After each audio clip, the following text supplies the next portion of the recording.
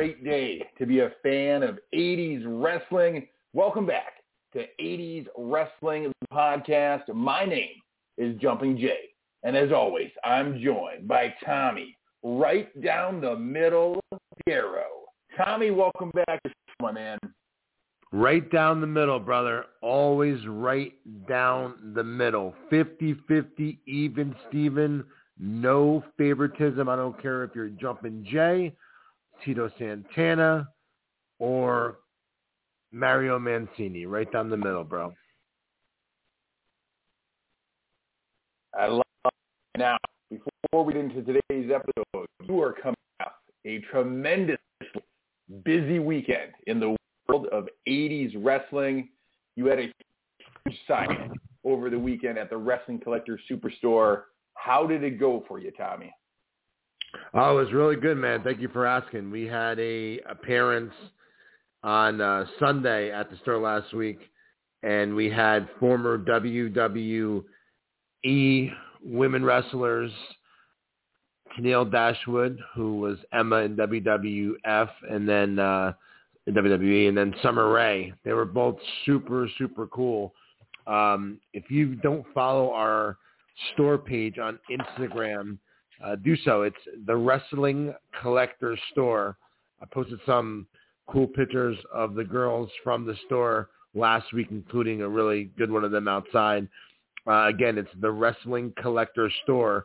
We're located in Stockholm, New Jersey on Route 23. And we have a lot of appearances coming up there, actually, Jay. We have another one this Sunday, August the 1st, with WWE Hall of Famer, The Godfather / Papa Shango, will be there this Sunday at the Wrestling Collector from 1 to 4 p.m. So if you live anywhere in the New Jersey area, definitely come on out, meet The Godfather / Papa Shango, and you get to maybe scream Bolshevik rule to me, because I will be here at the store this Sunday. I had a customer do that a couple weeks ago in favor of Jumping Jay. So you never know what's going to happen, or who's going to show up at the Wrestling Collector. That's right, because it's not just a store. It is a wrestling destination. And then if that wasn't enough, Monday Night Virtual was back, and you had the man of 1,000 holes, the legend, Dean Malenko, live via your Facebook live page. How did Monday night go? He was great, man. He has a very, very, very dry sense of humor, and it was actually pretty funny. He was a really nice guy. Obviously, he's doing big things right now in AEW. He's the senior producer for that company, and it was nice to have him there. First time I ever met him. He was super professional, very, very easy to work with, and the signing went very good. And speaking of which, we have The Godfather / Papa Shango doing the next live Monday Night Virtual this Monday night on our Facebook page. It's facebook.com/80s Wrestling Picks. You can go to our website now. It's 80swrestlingcon.com. Select a photo that you'd like of him. You can pick one of The Godfather and one as Papa Shango. And then you can tune in this Monday night live. Watch him sign it for you, give you a shout-out, and then we'll ship it out to you following the signing. So 2 great opportunities to get an autographed picture of The Godfather or Papa Shango this weekend. If you're in the New Jersey area, you can stop over to the Wrestling Collector. And if not, if you're around the world, you can tune in live and watch our next Monday Night Virtual. That is right. Now, Dean Malenko is one of these guys who had a very intense demeanor when he was in the ring. And so it was kind of cool get to know him when you saw that dry sense of humor and you saw how nice of a guy he was behind the scenes. Just out of curiosity, how many guys that come in and do these are different than you expect them to be? 9 times out of 10, 9.99 times out of 10, actually, the guys are super cool, grateful to be there, happy to be there. They enjoy their time doing it. I think it's cool for them to be able to connect with fans all around the world. It's not just in the United States. People from the United Kingdom are ordering. People from Australia are ordering, Canada. So there's all different people from all different parts of the world. So I think that, it's cool. I mean, 10 years ago, or gosh, 2 years ago, this wasn't happening where you can, meet someone virtually over the computer and get them to sign an autograph and give you a shout out. And the technology in 2021 is obviously different than it was 5, 10, 15, 20 years ago. But I always say, goofing around, Jay, I wish I would have thought of this idea long before the pandemic ever happened, because it was and is a great way for fans to that don't have the opportunity to meet their wrestlers, that they don't come to their part of the United States or country often. They can do so through the Monday night virtual signings that we do. So it's a lot of work. It's a lot of work, man. Especially when fans are sending in their action figures and their magazines and merchandise to get signed, and you got to do that on top of getting all the pictures ready that all the different customers are ordering, and then you times that times 3, because most time there's 3, sometimes 2, sometimes 3 signings a month, and then factor in having to get those all shipped out before the next one. It's a lot, but the same token, it's very rewarding, because it's cool that fans can have the chance to meet their wrestler over the computer and have the wrestler give them a shout out, and the fan hears it and they remember that, and it's something that they can save and keep forever. So it's rewarding, man. So if you haven't been able to take part, or you didn't know what a virtual signing was, like I said, we do them all the time, man. We have The Godfather this Monday. We have Mark Romero coming up on August 16th. We have a big Virtual Mania 2 Attitude signing coming up all day on Sunday, August 22nd, with Mark Henry, D'Lo Brown, the Headbangers, and Billy Gunn. So there's a lot of chances to meet and get autographed pictures virtually of your favorite wrestlers and watch them sign it and give you a shout out. So if you haven't had a chance to try it out yet, or was tempted to, I definitely would suggest doing it. Absolutely. And I'm glad you brought up the memorabilia that people send in, because I know, as somebody who watches these on Facebook Live, seeing the memorabilia that comes in, just from a fan's perspective, it's fun just to watch for that, because you see some very unique, one-of-a-kind items come in. And I know the host, comedian Ryan Marr, loves that part as well. You always have championship belts, action figures, but every once in a while you get some candid photos that fans took years ago, and they send them in to get signed. You get artwork. Tommy, have you had a favorite piece of memorabilia come in that when you saw it, you were like, this is cool? There's a lot of cool stuff, man. There's this one gentleman that sends in paintings that he does of the guys that I have, and they're just spot on. They're tremendous work. And some people send in art. Some people definitely send in artwork. I think the coolest thing I got so far was a actual seat, a chair seat from the Pontiac Silverdome for when obviously WrestleMania 3 was there. So anytime I have a virtual signing with someone that was in WrestleMania 3, he sends the chair to me to get signed. So I thought that was a really cool idea. And you can find some of them, I believe, on eBay still. There's some still out there. So if you like that idea yourself, definitely get it, because I do stuff with 80 of these guys all the time outside of the virtual signings as well. And also I wanted to bring up as well, we're going to be doing a lot of in-store signings and having the legends and different names at our live ISPW events, the Independent Superstars of Pro Wrestling. I'm starting back my independent promotion in New Jersey. So any guys that I ever have live in the store or on those shows, I'm going to make available autographed pictures for you guys and for the followers of 80s Wrestling Con to be able to get. So, for example, I have Greg the Hammer Valentine coming up in the store on August 7th, and I have the $1 Million Man Ted DiBiase doing a 80s Wrestling Night at the New Jersey State Fair at the Sussex County Fairgrounds on August 14th.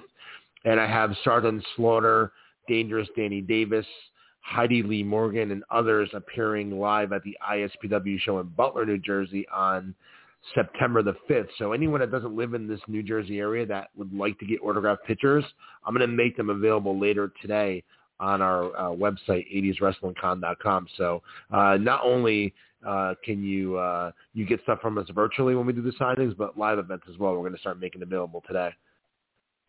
That's awesome that you offer that for fans who don't live in the New Jersey area.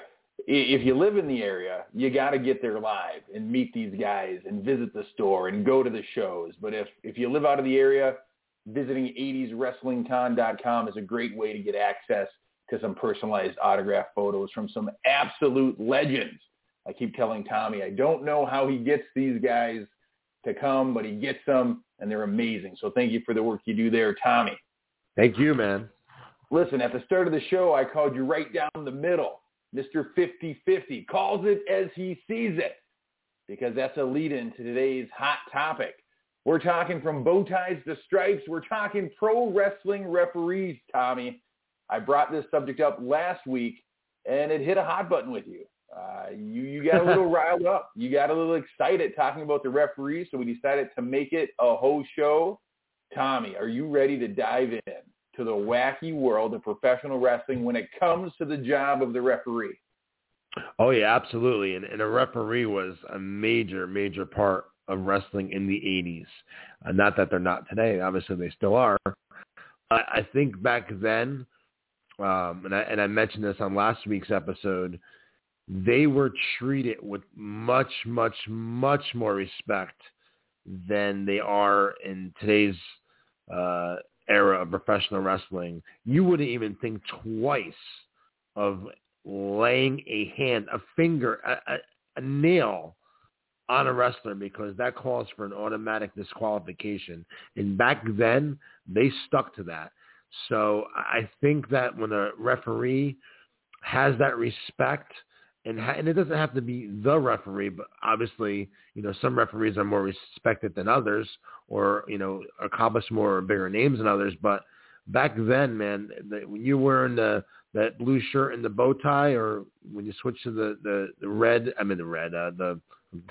would say red and black, like the Wolfpack. I don't know what the hell made me say red.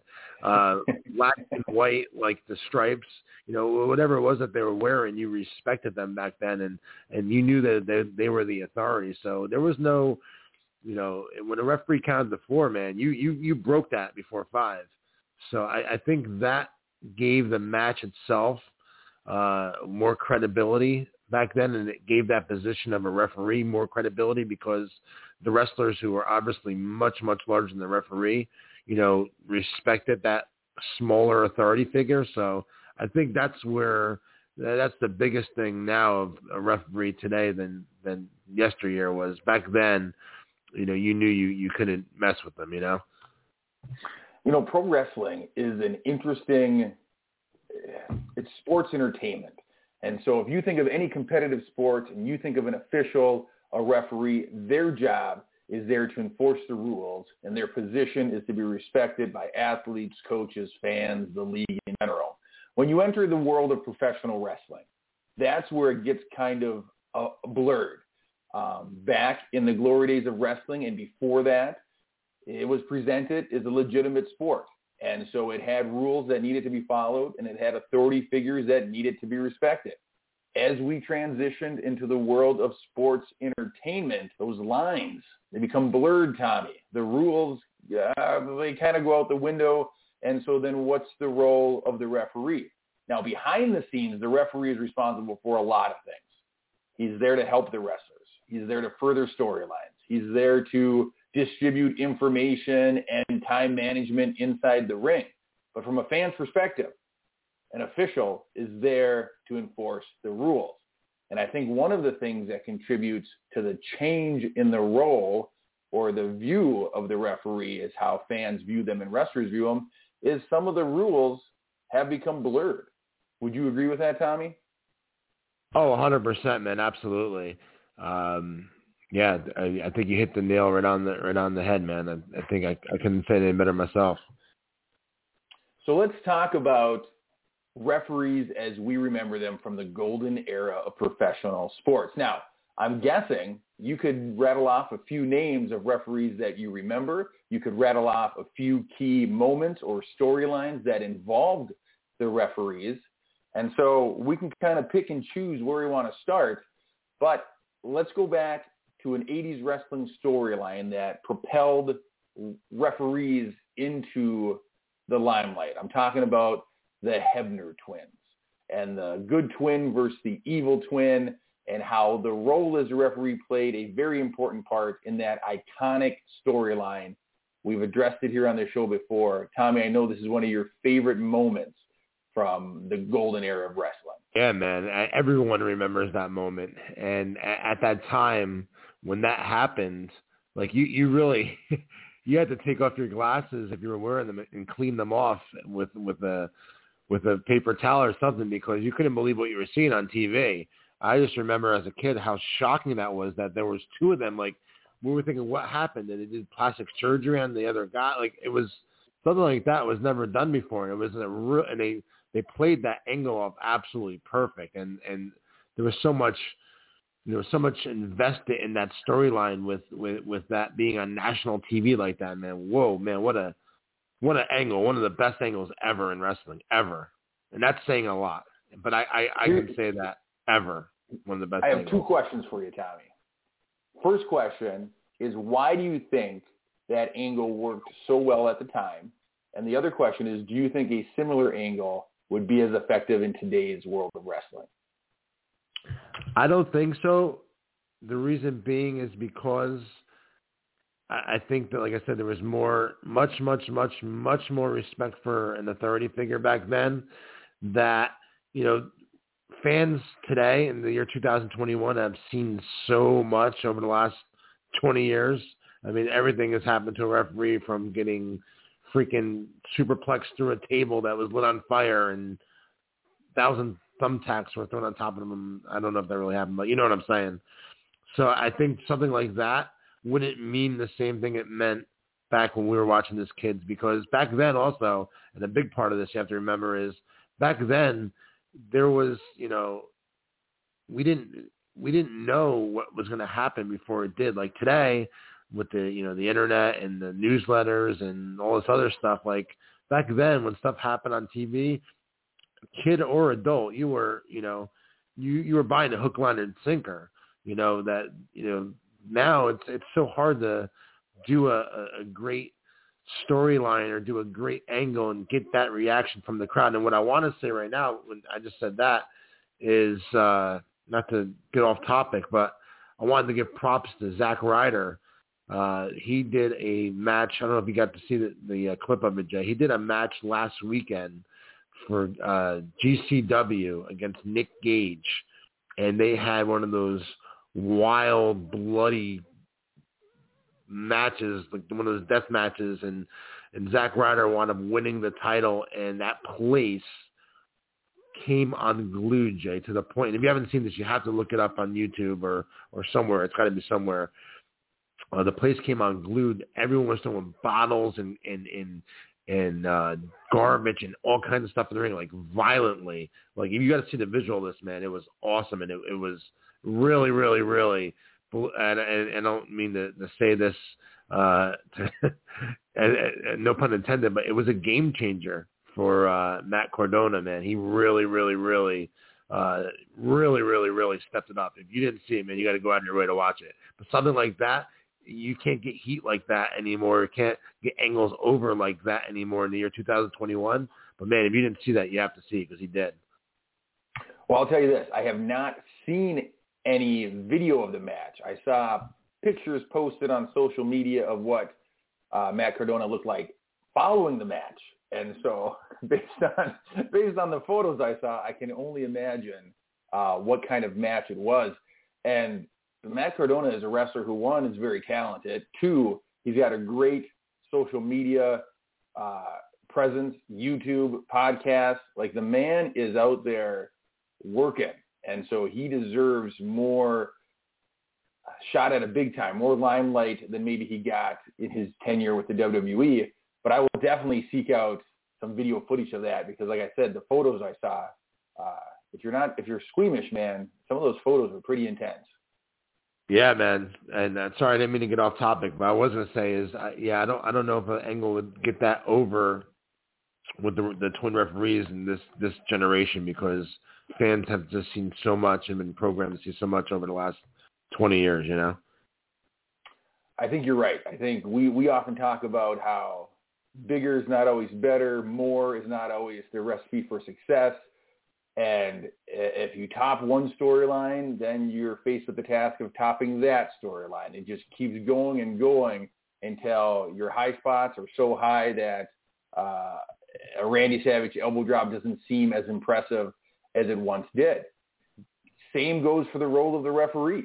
When we were growing up, the referee's job was to be the rule enforcer and to control the action in the ring.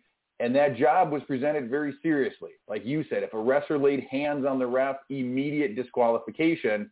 Whereas nowadays, you see referees, sometimes multiple referees, get laid out in a single match, and they just send another referee down or some other official steps in to call the finish of the match. What goes through my head, Tommy, is when you get rid of the immediate disqualification for laying hands on the ref, one of the things it does is it limits your storyline capability. That was a great finish to a match that allowed both the heel and the babyface to kind of stay hot, to not lose face because nobody really beat the other person. If you're a heel and you push a referee, it only makes you more heelish, and then it saves the payoff for a match down the line. Yeah, man, absolutely. And back then too, Jay, is you can use the role of a referee actually in a gimmick match and to make it mean something. Like you have a special guest referee. Like remember Jesse the Body Ventura, he was a special guest referee for one of the SummerSlams. Back then, you can slip a big name or a returning name or a retired name or just a big name in general that further a storyline into that position of the guest referee, and that meant something. That was an attraction. Today, it's not, but back then it definitely was. Actually, it could be today as well. I apologize. It could be done the right way and mean something, definitely 100%. But back then, it was a big attraction when you had a special guest referee. It was a big attraction, Tommy. It was almost like this match has gotten to the point where a regular referee isn't going to be able to control the action in the ring. And so oftentimes it was a big name from the past, like a Jesse the Body Ventura, who was the governor of this great state of Minnesota that I'm broadcasting from, or it's another wrestler that's involved in the storyline. And so it was just a nice addition to a match that allowed it to mean something more and allowed that special attraction of maybe seeing somebody that you haven't seen in a while, or at least seeing somebody that you haven't seen in that role before. And I think you're right. I think if done properly, it could get over today. But I don't think, in general, special guest referees mean as much as they did back in the 80s. There's no way. I think that it could, though. I said if you tell the story, if you do, man, they can. And I sound like a broken record because I say this all the time on the show. They can recreate everything. They recreate. It's like if you're going to sit down, you're going to make an apple pie. You're going to look up the recipe, aren't you? All they have to do is freaking look at the recipe for that time frame when people, dude, it's 2021. People are still talking about 80s wrestling. People are still talking about those characters from that time frame. Just copy the recipe. I'm going to say that every week on the show. Maybe I'll steal one of Bruce Pritchard's gimmicks where he makes a T-shirt of every saying he has. Maybe we'll have a new saying. Just copy the recipe. Listen, I'm 100% in agreement with you. I think that the blueprint is there to bring interest back to the sport. Just for the sake of fun, I'm going to play devil's advocate. Anytime they remake a classic movies from the 80s, people hate on it. do you think one of the reservations wrestling bookers have is that if they take the recipe and redo what we loved in the 80s, that people would just hate all over it? Well, considering it's 40 years ago, I think it would be fresh and new again. I mean, if they brought back the Attitude Era, and got more risky and got a little bit more frisky, I'm sure that people would love that. That was another boom period for them, the Attitude Era and then the Golden Era. So, I mean, you have two recipes now you can copy off of. Pick one. Listen, man, I think you just created a second shirt. Get more risky, get more frisky. I think that would sell like hotcakes. And then if Tommy Sheik ever comes back, he can make another shirt. No more questions. Listen, man, I feel like the store at 80s Wrestling Con is about to get some apparel added because those are all amazing shirts. A Jumpin' Jay shirt. What do you think about that? Like Jumpin' Jay on the front, and then the Minnesota state flag on the back. You could not keep those in stock, man. They would fly off the shelves. My mom would be buying them up left and right. Or how about this? We can make up a shirt, Bolshevik's #1 fan. Listen, if you can get the rights to a Bolshevik shirt, you might as well retire now because that's a license to print money. Awesome. Let's get back to talking about referees, though. I want to bring up someone that is going to be coming to New Jersey very soon to take part in the return of my ISPW wrestling show, and that is former WWF referee Dangerous Danny Davis. I have Danny coming out of retirement to guest referee a match at our ISPW show on Labor Day weekend on Sunday, September the 5th in Butler, New Jersey. You can find out all about the show and get tickets on 80swrestlingcon.com. But Danny is someone, and also you can, if you don't live in the area, you can go get an autographed picture ordered on the website as well. We're going to be adding them later today. But I wanted to say is Danny was someone that was a tremendous character during that time frame, and I think that he does not get the credit that he deserves for how over of a character and heel he was. I remember as a kid, man, at the Meadowlands, I mentioned this a couple weeks ago, I saw Danny Davis main event a show at the Meadowlands Arena against George the Animal Steele in a steel cage match. So, I mean, Danny was over as a character in that time frame. When he was a referee, then he turned to a wrestler and went with the Hart Foundation and Jimmy Hart. Listen, man, I'm glad you brought him up because he is what I would consider the original crooked referee, at least in the World Wrestling Federation. As a ref, he had one of the most unique careers that you could have as a referee because he was an integral part of storylines. He would blatantly favor heel wrestlers in the ring, which just is an awesome angle to have. When you have a referee as a fan that you're picking up that he is favoring heel wrestlers and he is extra quick to disqualify or to count out the babyface wrestlers, like that is just a great storyline. You're putting heat on a referee at a time when we never saw such a thing. And so I would love to know whose idea behind the scenes that was, how Danny was picked for that role. But, man, what a great angle for a referee to play. Absolutely, man. And he did a tremendous job with that as well. I want to tell a story, too, before I forget. The first person Jay ever met in wrestling when I was a kid, my mom took me to William Patterson College in Wayne, New Jersey. And after the show, we went across the street. There was a pizzeria called Brother Bruno's. So we went there and got pizza after the wrestling show. And referee Dick Worley was there. Dick was one of the most famous and biggest name referees during that time frame.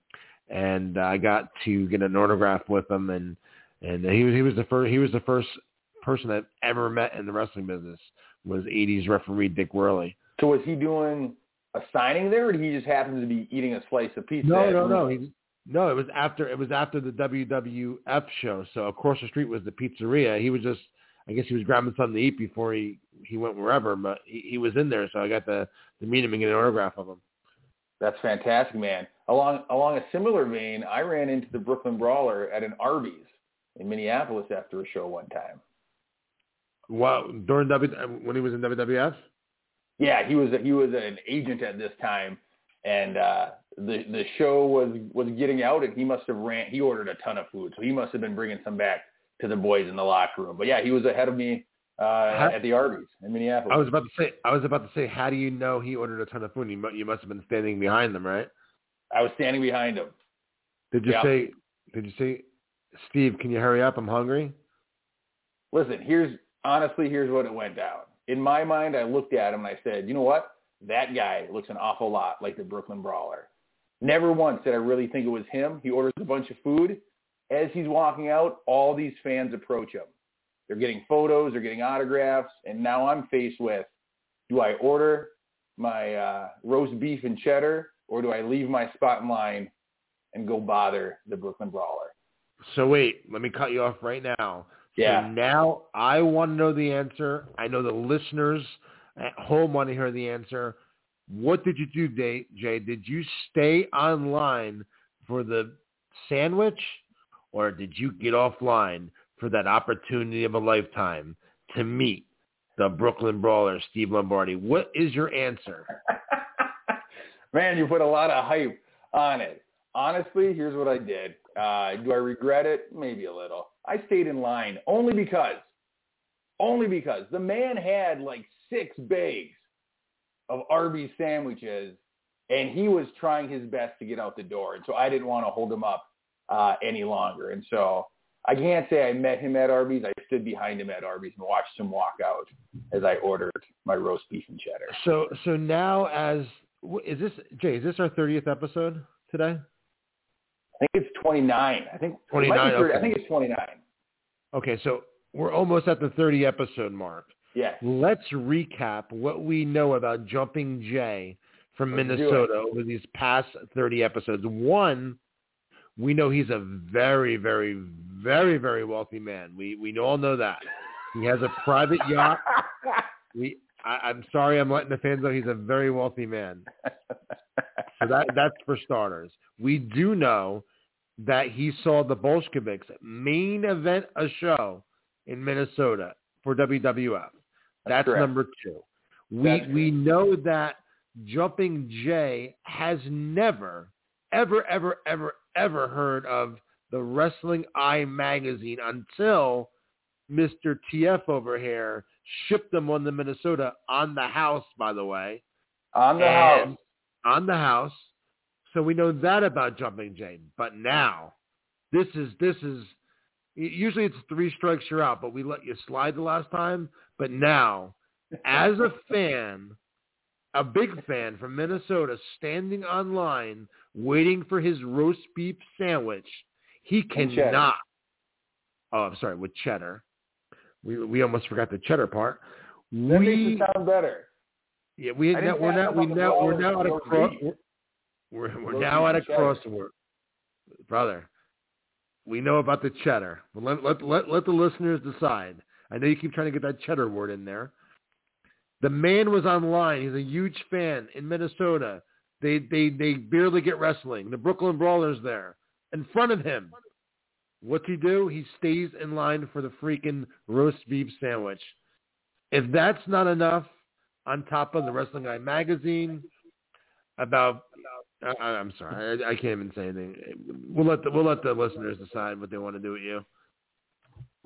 Listen, Tommy, most of those are accurate, but let me ask you this: haven't you ever seen somebody who has a level of celebrity status and just thought to yourself, that person looks an awful lot such a celebrity? I thought he looked like the Brooklyn Brawler. Did I think the Brooklyn Brawler was going to be standing at an Arby's? No. And so I guess I could have rolled the dice. I could have tapped him on the shoulder. I could have said, "Excuse me, sir. I like your New York shirt, by the way. Do you happen to be the Brooklyn Brawler from the World Wrestling Federation? I guess I could have done that and probably should have done that. Yeah. Did I mention that they also have amazing curly fries at Arby's? Like, they're very. If you haven't had them, they are good, and their strawberry shake is pretty good too, right? Yeah, listen, I think we can agree that Arby's has a fine menu when it comes to fast food. There's a lot of items worth standing in line for, and so I should have tapped them on the shoulder. You know what? Screw the Brooklyn Brawler. Although you could get an autographed photo of him at our virtual signing with him on Monday, September 13th. So keep that in the back of your head, Jay, when you need to get an autographed picture.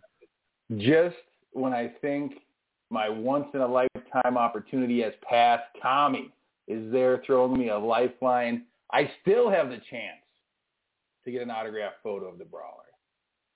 Yes, sir. You know what? Back on track with these. Your Arby's threw me off. I'm sorry, guys. I may send in an Arby's wrapper to have signed live at that virtual signing. If you do that, I will overnight it back to you on us. Q Jumping Jay, thanks for not bothering me while I was trying to get my lunch. Do you have an Arby's down there? Do you still have an Arby's down there? Do you have an Arby's down by you? We got yes. There's one in town. Brother, you need to send me one up to get signed for September 13th. You got it, man. I'm making a note right now. I'm heading to Arby's today.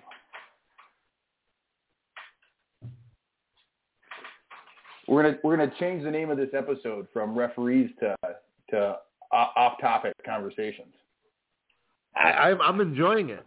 I'm sure some of our listeners are too, because we've given you so many chances, man. It's time to put our foot down with you, Jumpin' Jay. Okay, that's fair. Let's jump back into the wacky world of refereeing. Now, you brought up one of the iconic refs of the 80s, Danny Davis. We talked about the Hebner twins and their evil twin storyline, but there were other classic wrestling referees from our time frame. One of them is Joey Morella, who is the adopted son of the legendary Gorilla Monsoon. What do you remember about Joey? Just that he was one of the top referees. I mean, at that time, we were just kids, so you don't look at, like, as an adult now, you look at, the referees that are there now and, who has seniority and who's been there a long time and he does the little things in the ring that make the match look better. Like, it's different now than when we were kids, but when you're a kid, you see the same face on TV all the time, and obviously Joey was always on TV. He was one of the top, referees in the business at that time. And yeah, man, I mean, it's a shame how he passed away at such a young age. I believe it was on the Jersey Turnpike. Yeah, man, he was. How old? Do you know how old he was when he passed away? I don't know his age. I do know that tragic car accident happened in 1994. Yeah, he was young too. He was young. He joined the World Wrestling Federation in 83, so he had about a 10-year run with them. His highest profile match was the WrestleMania 3 main event between Hogan and Andre. So he played a very key part. Don't get much bigger than that. Iconic matches of all time. Don't get much bigger than that.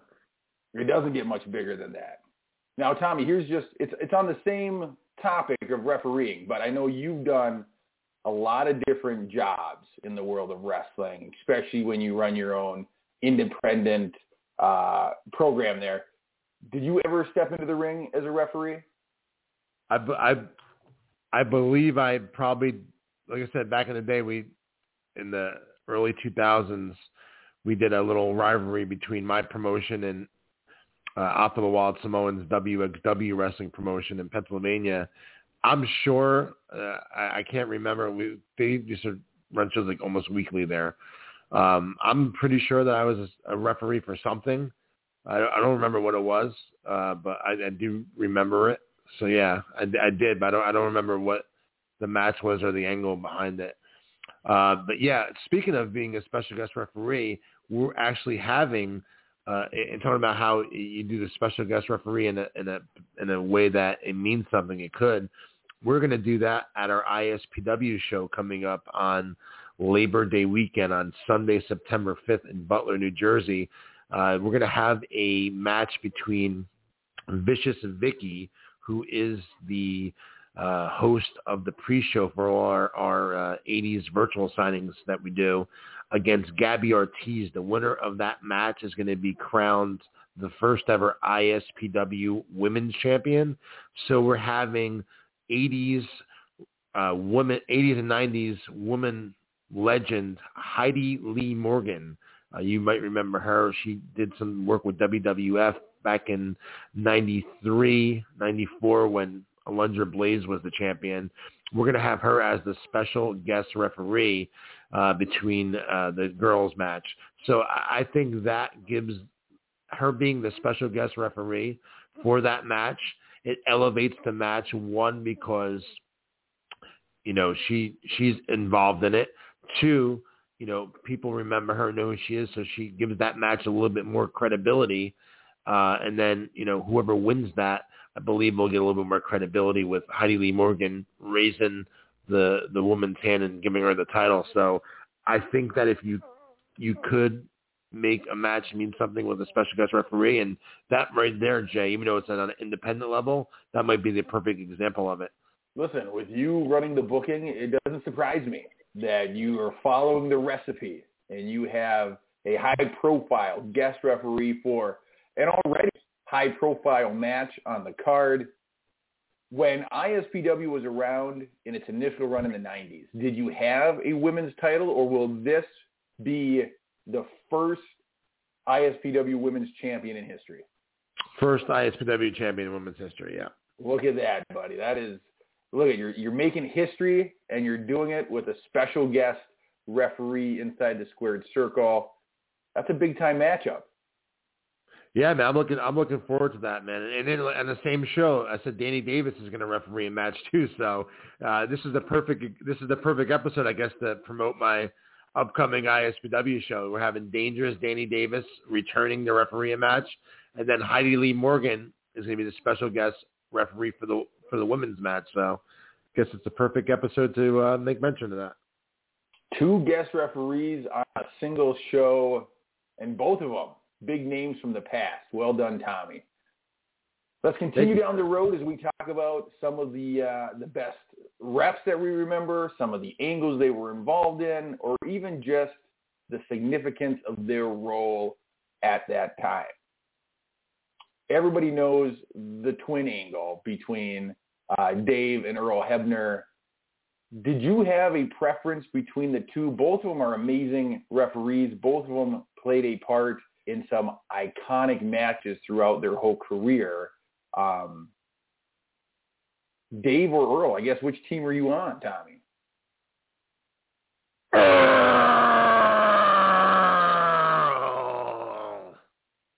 Your team Earl? I tried to answer that when remember when they kept trying to ask Hogan if he accepted the challenge against Andre, and he said yes. That was spot on. Again, listen, we could have a top 10 of Tommy's voices here on 80s Wrestling, the podcast. But out of Dave and Earl, you're going with Earl. Yeah, I think Earl, even obviously in later years as well, became the bigger of the two named brothers. Obviously, with him with Brett and Sean, he was a huge name and factor in that. But yeah, I think back then, I guess, I don't know, I was a kid, man. I guess who the hell knew the difference between Dave and Earl in 1989, which made that angle, like I said, so much more believable and crazy. Like the $1 Million Man, did he make this? Did he buy plastic surgery for this person? Like it was, at that point, no one ever saw anything like that in the wrestling business as far as a angle goes. So it was definitely very, very, very memorable. Like I said, it's one of my favorite angles of all time. But yeah, I guess Earl. I had Earl on one of my conventions years ago, back in I believe 2007 or 2008, and he was a really nice guy. So yeah, I pick Earl. this is kind of a glimpse into the thought process of Tommy, because correct me if I'm wrong, but Earl was the evil twin. Was he? I believe Earl was the evil twin. I believe Dave was the good twin. And then Earl, the in quotation marks evil twin, I'm sure he's a very nice guy. Storyline-wise, evil Hebner goes on to be part of one of the most controversial storylines with Brett and Sean. Wasn't he also involved in the Montreal screw job? Yes, he was. Man, so Earl had quite the heel run if you go back to his introduction as the evil twin. Kind of like you're having a heel run right now, too, when you passed up an opportunity to meet the Brooklyn Brawler for your roast beef sandwich. Listen, I just can't wait to see the look on Ryan Marr's face when it comes to the merchandise signing portion of that, and someone slides them an Arby's roast beef and cheddar wrapper to have the Brooklyn Brawler sign. You got to do it, man, please. I will do it. I will pick one up and I will mail it to you, and then we will all watch as Brooklyn Brawler gives a WTF face as Ryan slides him. Dude, we're gonna do it. I'm gonna build it up between now and September 13th. And tune in live to watch the Brooklyn Brawler sign Jumpin' Jay's RB wrap. And I think if you explain the story to the Brooklyn Brawler, he will be appreciative that I did not bother him when he had sacks of hot sandwiches to deliver. He will appreciate what I did for him. We'll find out on Monday, September the 13th. Looking forward to it, man. Me too. All right, very good. Hey, this show has been kind of all over the road, but it's been a very enjoyable conversation. Is there anything else you want to add about referees, their roles, or things you remember before we start talking about a big announcement that you've been sitting on this whole time? Yeah, man. They played such a major role back then, and you got to look at also, because we never do this. We just always talk about WWF. WCW/NWA. They had a lot of big name referees as well. And I think that Tommy Young, probably one of the greatest referees of all time, he was down there. I agree 100%. Yeah, and so and who anyone off the top of your head that you want to make mention of that was non-WWF referees from the 80s, whether it be AWA or World Class or NWA, because obviously there was great referees everywhere, There was, and I'm not sure when these guys actually got their start, but I remember during the Monday Night Wars, Nick Patrick was a highly visible referee in WCW. And I think Charles Robinson, Little Nate, is one of the most well-known pro wrestling referees in the business today. And both of those guys had huge runs outside of the WWF umbrella. Oh, yeah, absolutely, man. Well, I'm sorry. Did I might have heard you wrong. Did you ask me a question? No, I didn't ask you a question. I named two referees outside the WWF umbrella, and then I'm just on pins and needles here because you told me heading into today's episode that you got an announcement. And so I'm just kind of excited to see what's coming down next for 80s wrestling. I'm sorry, Jed. When I said it, when I made you repeat that, I was actually trying to Google some funny Arby's meme. I was going to text it to you, so I apologize for skipping the last 30 seconds there. But yeah, man. We could talk a lot about 80s wrestling referees and the importance that they played. But this episode was all over the place today, and I think that the fans and the listeners out there will enjoy it. I think that it was an entertaining episode, even though we didn't stay on topic the entire time, but interesting and entertaining topic nonetheless. But the big announcement I want to make is that, as you know, over the past year, I've been doing virtual signings pretty much on a regular basis with with COVID happening and the pandemic, there was no live events or anything like that. It was next to impossible to do a 80s Wrestling Con live. Well, we are going to be doing an 80s Wrestling Con live. It is going to return, Jay. It's going to return in 2022. The date is going to be May the 7th, 2022. It's going to be at the Menin Arena in Morristown, New Jersey. And, Jay, I saw WWF there as a kid. I saw WWF there. They were there in the 80s and the early 90s. And this will be the second time, Jay, that I've ran an event at the same building I saw WWF in as a kid, first being the Wildwood Convention Center in Wildwood, New Jersey, now the Menin Arena in Morristown. So I'm beyond excited to do another event at a place I saw WWF at as a kid. So the cool thing, Jay, is it's going to be 80s Wrestling Con in the daytime. And then I want everyone to stick around because at nighttime, after the convention, we're going to be doing ISPW Wrestling live at the Menin Arena after the 80s Wrestling Con show on May 7th. Oh, my goodness, Tommy. That is a huge announcement here at the end of today's show. Not only you're continuing the virtual sightings, which we're loving. You're bringing back the in-person 80s Wrestling Con. You're back live and in person. And there's also going to be a live independent wrestling show, same day, same venue. It's an all-day wrestling event, Tommy. Yes, sir, man. So I will have more information in the upcoming weeks and months.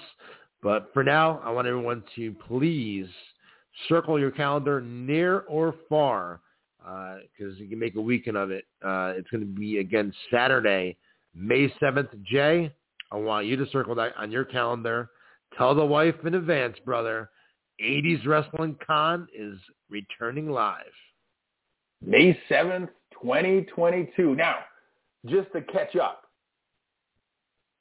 you had a very successful 80s Con 1, a highly successful 80s Wrestling Con 2, but then if memory serves me, the pandemic, you didn't get to do the third one, right? You were planning it, you had people booked, but then the pandemic shut that one down, correct? Correct, but I'm not going to call this 80s Wrestling Con 3 because it's just 80s Wrestling Con Live. I think that's perfect. I think that's a great way to do it, but I know there are a lot of people looking forward to that third one because your first two were amazing, and so there's going to be a lot of excitement about 80s Con Live returning in person and not too far away. Mark your calendars, like you said. Yes, sir. I'm looking forward to it, man. It's going to be a lot of updates coming on it in the next upcoming weeks and months here on the podcast and also on our social media platforms. But, Jay, you mark that date down because I need you there, brother. I need you there on Saturday, May the 7th. Well, we haven't even talked about it yet, but I'll let you know. I'll be there. We're going. I'll bring the whole family. Nice. There you go, guys. That's awesome. You're just going to 2022, Jumpin' Jay and the family. We're coming from Minnesota. Awesome. I love it, brother. I'll do something with you that weekend at the con. You'll definitely be doing something. You'll be hosting something or doing something 100%. There better be hot and fresh RB sandwiches when I arrive. And now, is red Skittles okay for you, or do you like a mixture? I always have them put one red Skittle in the bowl. That way I know they read my agreement. Okay, great.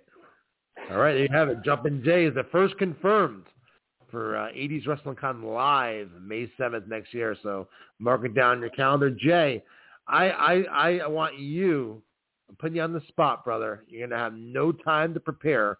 So the first answer that you give me is the answer that we're going to go with.